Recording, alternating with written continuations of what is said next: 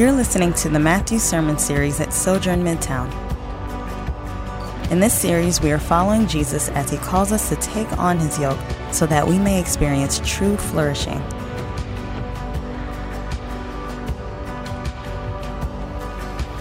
Sojourn Midtown family, how we doing? Woo! Well, thank y'all for the warm welcome, and I could not be more excited to be with y'all. It warms my heart as deep as I can possibly feel to see many of your faces, to think about all the years loving the Lord our God together in the highs and the lows and a bunch of in-betweens. Thank y'all. Thank you for loving me, for loving citizens, for loving the Lord. Our church feels your love and sending and prayers. And it means so much to us. And for those of y'all less familiar with me, my journey at Sojourn began in 2013. I was an intern here at Midtown. At the end of my intern year, I got the opportunity to come on staff. Eventually, in 2016, I became an elder. And in that eldership kind of season, the elders of this church, the great elders of this church, kind of discerned and called and said, Justin, we feel like you should plant a church one day. That was something that had been in my heart, and I felt that affirmation. And that day came in fall 2018 when we started to gather here in Louisville to pray and worship and move towards planting a church. And what I want to do with this now is many people have never been part of a church plant, never been to one, never seen it. But I want y'all to kind of see the family album because the church is people. You are the church. We are the redeemed people of God, committed to Jesus, committed to one another, and committed to his mission to the world. So let's look at some family pictures. I'll walk you through how the last year's been. So here's one of those worship nights. That's my home in the Highlands. If you see yourself, you can get excited. If you see a friend, you get excited. If you don't know anybody in that picture, man, the mission of God moves quick. There's us in the youth room, a little bigger crowd. And this is the group that y'all sent out, 13 adults from the Sojourn family. We were sent out and commissioned in May 2019, and we all moved that summer to Birmingham, Alabama. And the place we moved is a place, one more picture of those elders. This is probably one of the most important pictures outside of my wedding and the birth of my children. This is maybe the happiest day of my life. Maybe the most spiritually important day of my life, to feel the love and affirmation of the elders and elders' wives here. And it was a moment where I would recommend no one plant a church unless they've been sent well and can feel the wind of God's Spirit at their back, lived out through the real lives of real people. Church planting is important, and it is spiritual, relational work. And there's no other way around that, and it's a joy. And where we've planted this church in Birmingham, you might think, what are the needs in Birmingham, man? That sounds like the heart of the deep South. But here's the deal. When we planted this with a crew of about 20 people, 13 of us, met about 7 down there to start to gather and pray and disciple one another, we planted the church on the east side of Birmingham. And this east side has over 100,000 people in it, and there has not been a successful church plant in 30 years. It's a graveyard. It's a forgotten and somewhat undesirable area to many people, unless God has given you eyes to see that the beautiful landscape is covered with an even more beautiful people from all different economic, racial, and generational backgrounds. And it is ripe to see the gospel do a new thing. So the mission of Citizens Church is that we're trusting God and working towards cultivating a diverse community of disciples who belong to Jesus and seek the good of Birmingham. So let's look at some pictures. We threw our first gathering. The house was too small. People are out in the hallways there, but we had a great time. Then we started to gather, and what we did is we preached the Word of God everywhere we went. We discipled the Word of God in small groups of 2s to 3. We lived out community in groups of 8 to 10. And then we started meeting each Sunday privately in my home. And it was packed in. That's a pre-COVID picture. Can you tell? We got going wall to wall. It's from the porch. And this was our launch. In March of this year, March 1st, we had about 120 plus adults come and join us in the basement. The Ramirez were there. Thank you, Jared and Rebecca. And it was packed, it was fun, and no one even had thought about any virus. We would meet one more time on March 8th, and I would say, hey guys, let's cut up that communion in the back. It's a little more sanitary, put it in little cups. And people laughed at me. They're like, Justin, you read the news too much. A week later, we wouldn't meet. So we went from having this, we've been working towards this big opening, and we pushed it all online. And people said, man, this is the worst time ever to plant a church. I can't believe this. What could be worse? And to be honest, on the other side of the quarantine and things, kind of nothing changed for Citizens. Sunday was only maybe 20% of our energy. And yeah, it wasn't fun preaching into an iPhone for 13 weeks in a row. But to be honest, all the discipleship, all the groups, whether it had to go online or different things, the work of the church not only went on, but began to thrive. See, in that picture, there's a crowd of 120 adults, but we had 36 adult members. Today, we actually have 60 adult members. We've grown faster during COVID than in the previous segments of time. And it looked a lot like this. We slowed down and went fishing. There's my youngest, Tyler, taking a nap. He can't hang. He can't hang out on the pond. There's Eloise, my 5-year-old, peeking through. That's my beautiful wife, Elena. There's my little kids with the same smile, hanging out in the garden there in Birmingham. And this is what our gatherings look like. A lot of spreading out on lawns and leafy places. It's hot as can be in Alabama. And now as restrictions have loosened in Alabama, this is what a typical gathering looks like. Over a meal, working together. That's a new to Citizens night where all the new people come, learn about church, get their questions answered, meet me and other leaders. And this is what our gatherings look like spread out now. We got mask on, hand sanitizer at the door, staying 6 feet apart. But it's a simple setup for a simple church and the power of God flowing. And last week, we celebrated our very first baptisms. Yes. Hey, you know you follow Jesus when you're excited about baptisms. Amen? That is something to give glory. When adults say, I follow Jesus, I don't follow my own life anymore. It's a powerful, powerful thing. And last, this is first day of school. Life kind of went back to normal. This is my 2 kids and some other Citizens' children heading off to their first day of class. And while that's a great story, everything I told you just now is true, right, and good, is a story of God's grace unfolding. But the story I struggle to tell because I don't have pictures for, it's tough to capture, is the past year's been extremely difficult. People struggled tremendously with job changes, trying to just move and make it work in a new city. Our core team struggled tremendously with bad housing situations, landlord problems, flooded basements, leaky roofs, trying to find houses to buy, trying to find things to work out, job problems, chauvinistic boss problems, discrimination problems. Our city, too, was boiling with the anger and the tears over racial injustice and police brutality. The neighborhoods we live in were often stricken with violence and continue to do so. We've had to learn to be okay with the things that are not right in the world, including in our streets, and that's why we're here, because we love Jesus and we love our neighbors. There's not a single member of our congregation that would say this year went swimmingly. But I said early on, and I've said about 1,000 times, that we had to start viewing our problems as not obstacles. That our problems were not obstacles in planting Citizens Church. Instead, our problems were the pathway to planting Citizens Church. Can I get an amen, church? Your problems aren't something for Jesus to fix, but a pathway to put before God and say, Lord, you are with me in this. We're going to work through this, and I'm going to come to know the goodness of God in the midst of whatever this is. And we learned we're not planting Citizens Church as some science project.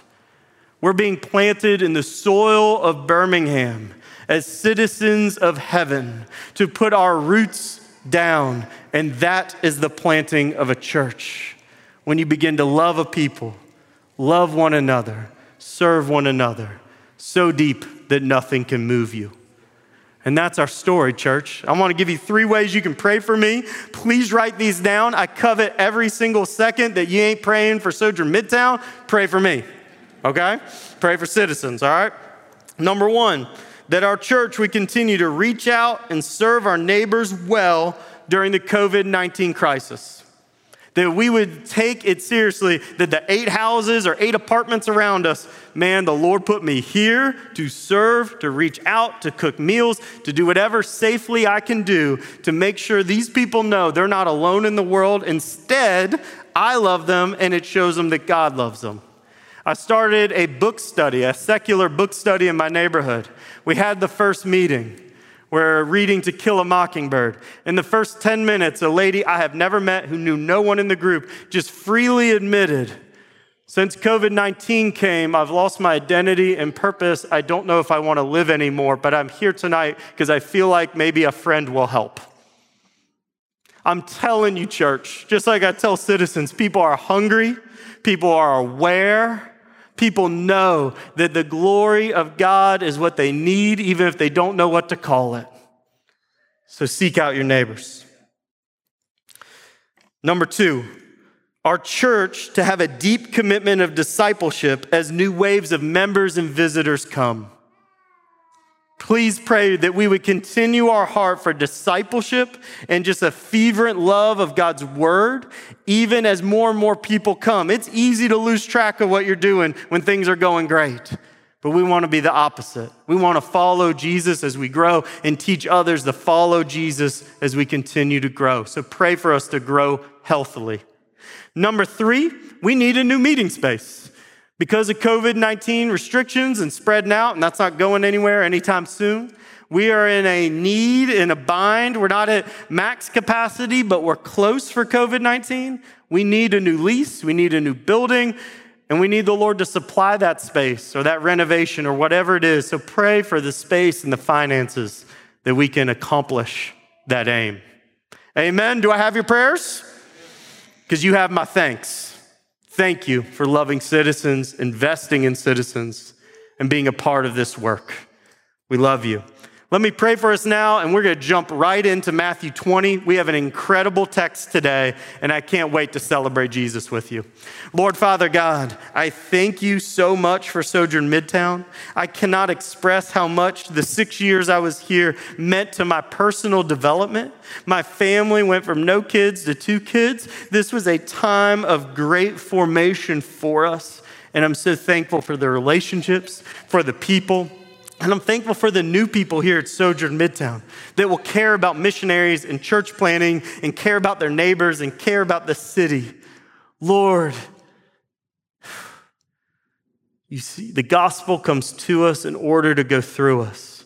I pray that more and more and more for Sojourn Midtown. Thank you for what you've done, and do it again, Lord. Do it in our hearts. Continue to work in us, God. Christ, I pray. Amen. Church, now for the text today. Anybody have a mama growing up who was like really, really, really proud of them? Like pictures all over their desk at work, telling everybody there's Jesus and then you, and just talking about you like you ain't ever sinned and everything's great. Anybody have a really proud mama? I see that hand. I see that hand. Okay, we had great self-esteem growing up. Sorry, y'all. All right? Having a proud mama is a good thing. And us 3 had great self-esteem. And today we get a weird story. There's 2 men who are Jesus' disciples who want greatness, yet they seek Jesus wrongly.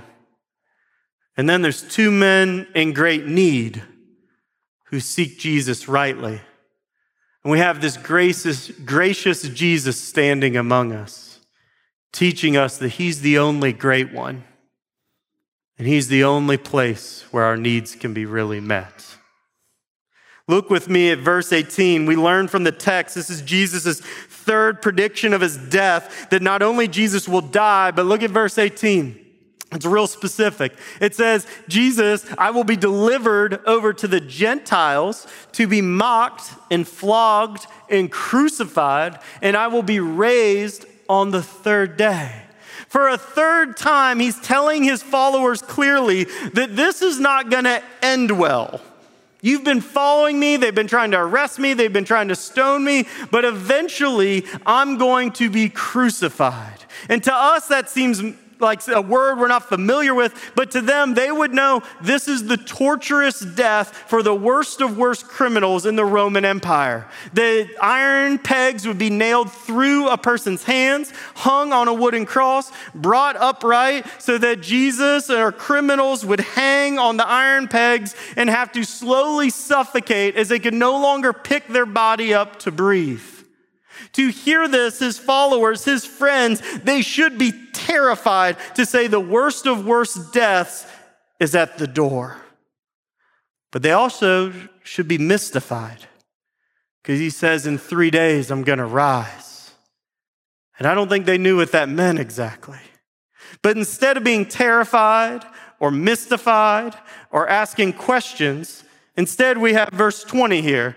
It says right after that, then the mother of the sons of Zebedee came up to him with her sons. So this isn't just proud mama finding Jesus. The sons are like 1.5 feet behind mama. And kneeling before Jesus, she asked him for something. He said to her, what do you want? She said to him, say that these 2 sons of mine are to sit, one at your right hand and one at your left hand in the kingdom. Mom wants the best for her boys. Any proud mama wants the best. The right and left hand in the kingdom would be number 1 and number 2 after Jesus in heaven. Who wouldn't want that for your sons? But the problem here is the sons are standing right there. And they should say like, Mom, you're embarrassing me in front of Jesus. This is serious, man. We've been following him for years. We've been walking around Israel. Like, come on, he's doing miracles. He's not about this. But what we learn from other gospel accounts, it's not just a proud mom here. It's probably James and John, the sons of Zebedee, are putting their mom up to this. In other accounts, it's the 2 disciples making this request directly. Imagine the pettiness of the disciples, James and John here, that Jesus is predicting his own gruesome death, saying something like, I'm going to be burned alive and beaten in front of a crowd. And here they are jockeying for seats in the kingdom like it's Churchill Downs. Look at verse 22, how our gracious Jesus replies and takes us as a moment to re-educate them. Jesus answered, you do not know what you're asking. You don't know what you're talking about. Are you able to drink the cup that I am to drink? And they said to him, we are able. He said to them, you will drink my cup, but to sit at my right hand and at my left is not mine to grant, but is for those whom it has been prepared by my Father. And when the 10 heard it, the other disciples, they were indignant at the 2 brothers. But Jesus called to him and said, you know that the rulers of the Gentiles lord it over them, and their great ones exercise authority over them. It shall not be so among you, but whoever would be great among you must be your servant, and whoever would be first among you must be your slave. And even as the Son of Man came to be served, and not to be served, but to serve, and to give his life as a ransom for many. Jesus lays down some truth here. When you're in the mode of predicting your own death, you don't mince words. And he tells them, A, you don't know what you're talking about. B, this is the Father's to grant, Father God to grant, not me. And here's 3 things you actually should be concerned about. Here are the 3 things that make a good leader in the kingdom of God. And number 1 is this, church. You must accept and endure suffering for the kingdom of God. Everyone who follows Jesus will suffer. That's what's meant by the cup. That cup of suffering is coming. If you follow Jesus in a fallen world, bad things are coming. Life is hard, so endure with faith. Number 2 is this. Use your power, this is that part about the Gentiles, use your power to serve others, not yourself. We don't like to think of ourselves as having power, but power is the ability of one person to make someone else do something. So your social standing, your wealth, your relationships, your history, your status, these are all parts of your personal power. And Jesus is saying, don't be like worldly people who use their power to make others do things for them. Rather, Jesus's people use their power to do good for others. Power for someone else's good is the path of becoming a servant. Power used only for your good is the path of becoming a tyrant. He says it's not going to be that way among my followers. You've had a lot of bad models in this world, but we're laying down a new one of what greatness looks like today. Number 3, this is how to be a great leader in Jesus' kingdom. It's building on these, endure the suffering, serve others, and then serve, number 3, even up and past the point of self-sacrifice. It's not just enough to do nice things for others or to serve others. Jesus is saying, follow my example to put yourself last, to put yourself at risk for another's good. And our culture hates this idea. Our culture doesn't want to show weakness at all, doesn't want to show need at all. And Jesus is saying, put yourself in vulnerable places for the good of the kingdom and the good of the people. Serve like me. Jesus has every right to come as a king and be served hand and foot, yet he will take the iron stakes in his hands and feet for us. Suffering is the pain we don't ask for, and it comes for us anyway. Sacrifice is the pain that we willingly take with courage and faith in Jesus Christ. Obeying Jesus in a falling world is risky business. Obeying Jesus at work will be risky business. Sharing your faith will be risky business. Serving people, putting yourself last, will be risky business. And we are called to that by faith. Here's the truth, church. Our culture would laugh at these values, but when you use your power to serve and be sacrificial, it's perfectly logical if you're living for another world and another king. And that's what it means to follow Jesus. And he gives us this vision of what following him should look like, really summarizing the past 10 chapters of Matthew all together to suffer and to serve well, because he wants them to stop worrying about greatness or jockeying for position among one another. This vision of the Christian life of worry about your suffering and serving of the king is the opposite of worrying about your personal glory. And this is the pivot point in the passage where things change. Because in Christ's kingdom, he's the only great one. There's only one great person in the kingdom of God. It's the king. And if we are worried about our greatness, we are worried about the wrong thing, church. Can you hear me, y'all? If you're worried about your greatness, you're worried about the wrong thing. If you're worried about Sojourner Citizens' greatness, we're worried about the wrong thing. We follow the great one. And look at what Matthew does. He pairs a story about 2 disciples who can't see Jesus' greatness with the story of 2 blind men who see it quite clearly. Look with me at verse 29. And as they went out of Jericho, yes, that Jericho where God's people learned that following Jesus might look like foolishness to the world as they marched around the city 7 times before the walls fell down hundreds of years earlier. They're at that Jericho, and a great crowd followed Jesus. And behold, there were 2 blind men sitting by the roadside. Men, decades sitting by the roadside. Decades. In a culture that said they had no use for the weak, no use for the disabled.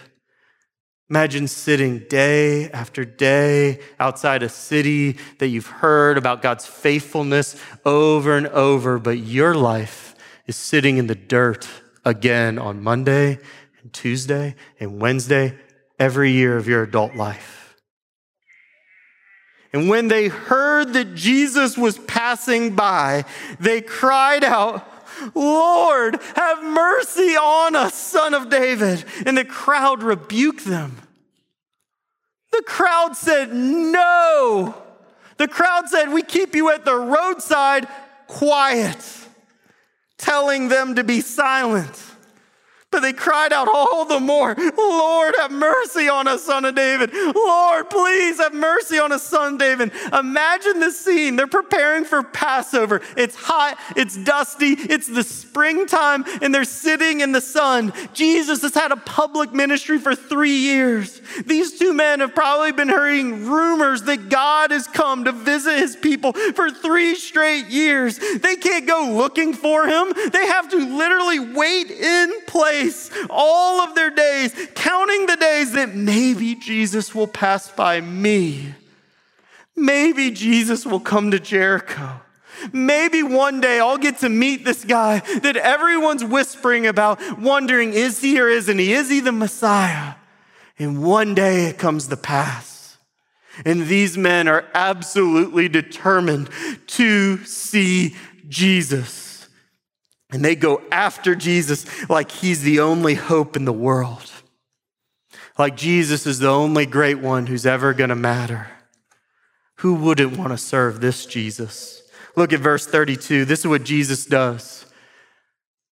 Jesus, the opposite of the crowd that thought they were too important and Jesus was too important for these blind men, Jesus stops.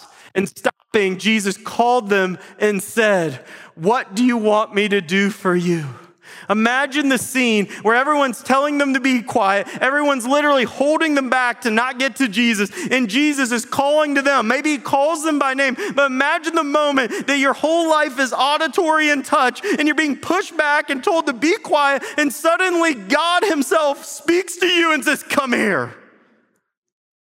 And suddenly no one else's voice matters. And the crowd makes a way like the Red Sea right to the Savior of God. They said to him, "Lord, let our eyes be opened." And notice what he doesn't say. They don't say, "Lord, I've been blind my whole life. Will you please do this one thing? I'm so tired of being a beggar. I'm so tired of being blind. I'm so tired of being rejected by my family. I'm so tired of sitting at the roadside. I'm so tired of being run over my culture." Instead, Jesus stops for them, looks at them, asks them what they want. And they're about a hand reach away because Jesus touches them in the next line. And they don't ask, "Heal all my blindness." They say, "Open my eyes now, Lord." They want to see Jesus. They want to behold the beauty of the Savior, the one who can do all things, the one who matters, the one who's great. And of course, Jesus, the one, if you see your need and run to him, he always heals. And Jesus, in pity, touched their eyes, and immediately they recovered their sight and followed him. And see the irony. The disciples earlier who'd walked with Jesus for years are worried about their personal greatness. But the blind men see there's only one great person. And you come to this great person in your need. If you want to be near Jesus, you come to him in your need. The disciples want greatness because they're blind to the beauty of Jesus. Jesus is the only great one, church, and greatness is from nearness to Jesus. And church, you're only going to be near Jesus through your neediness. Your needs are not a problem to Jesus. They're the path forward. Your sin, your shame, your inadequacy, your struggles are not a big problem to our Lord. They're the pathway of seeking the Savior.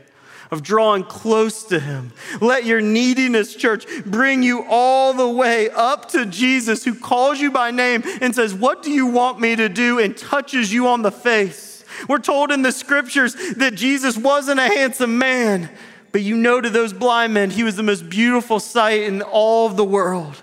To see a man who loves them perfectly, completely, knows their whole story, in a culture that said, "Could you just sit by the roadside and be quiet?" Jesus is calling them to him and asking them questions because he loves them.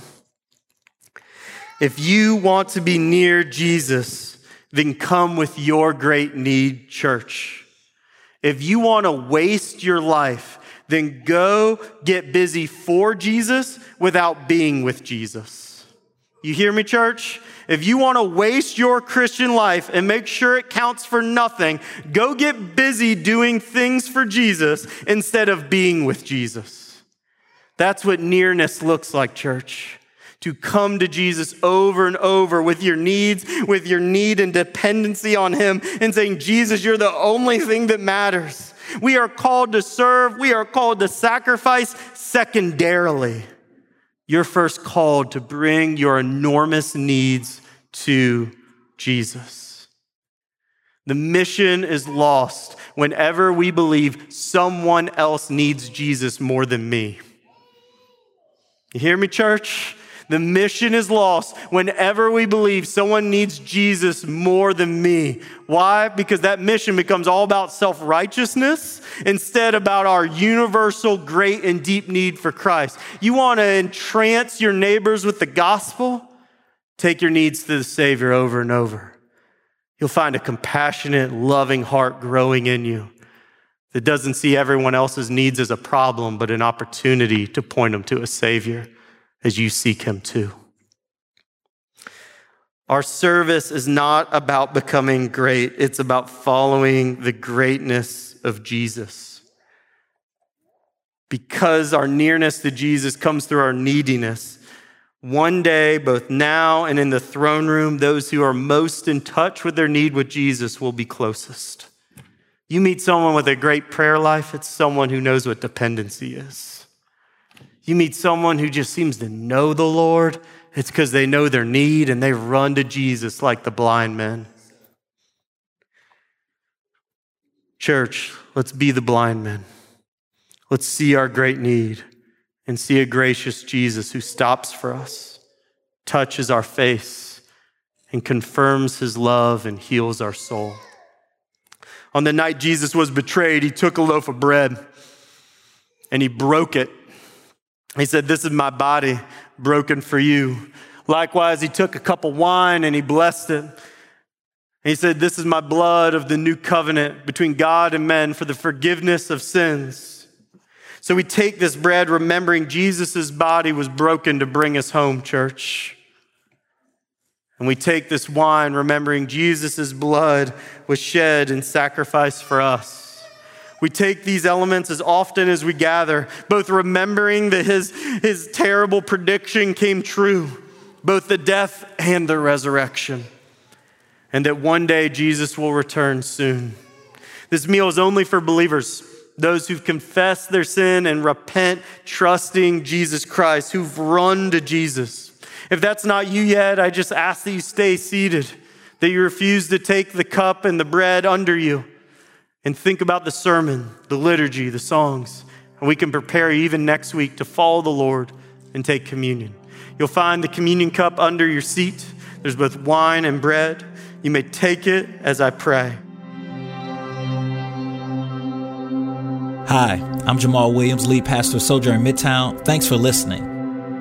At Midtown, we value gospel-centeredness, biblical faithfulness, transformative relationships, diverse fellowship, creativity in the arts, and relentless mission. For more sermons, info about our church, visit sojournchurch.com/midtown.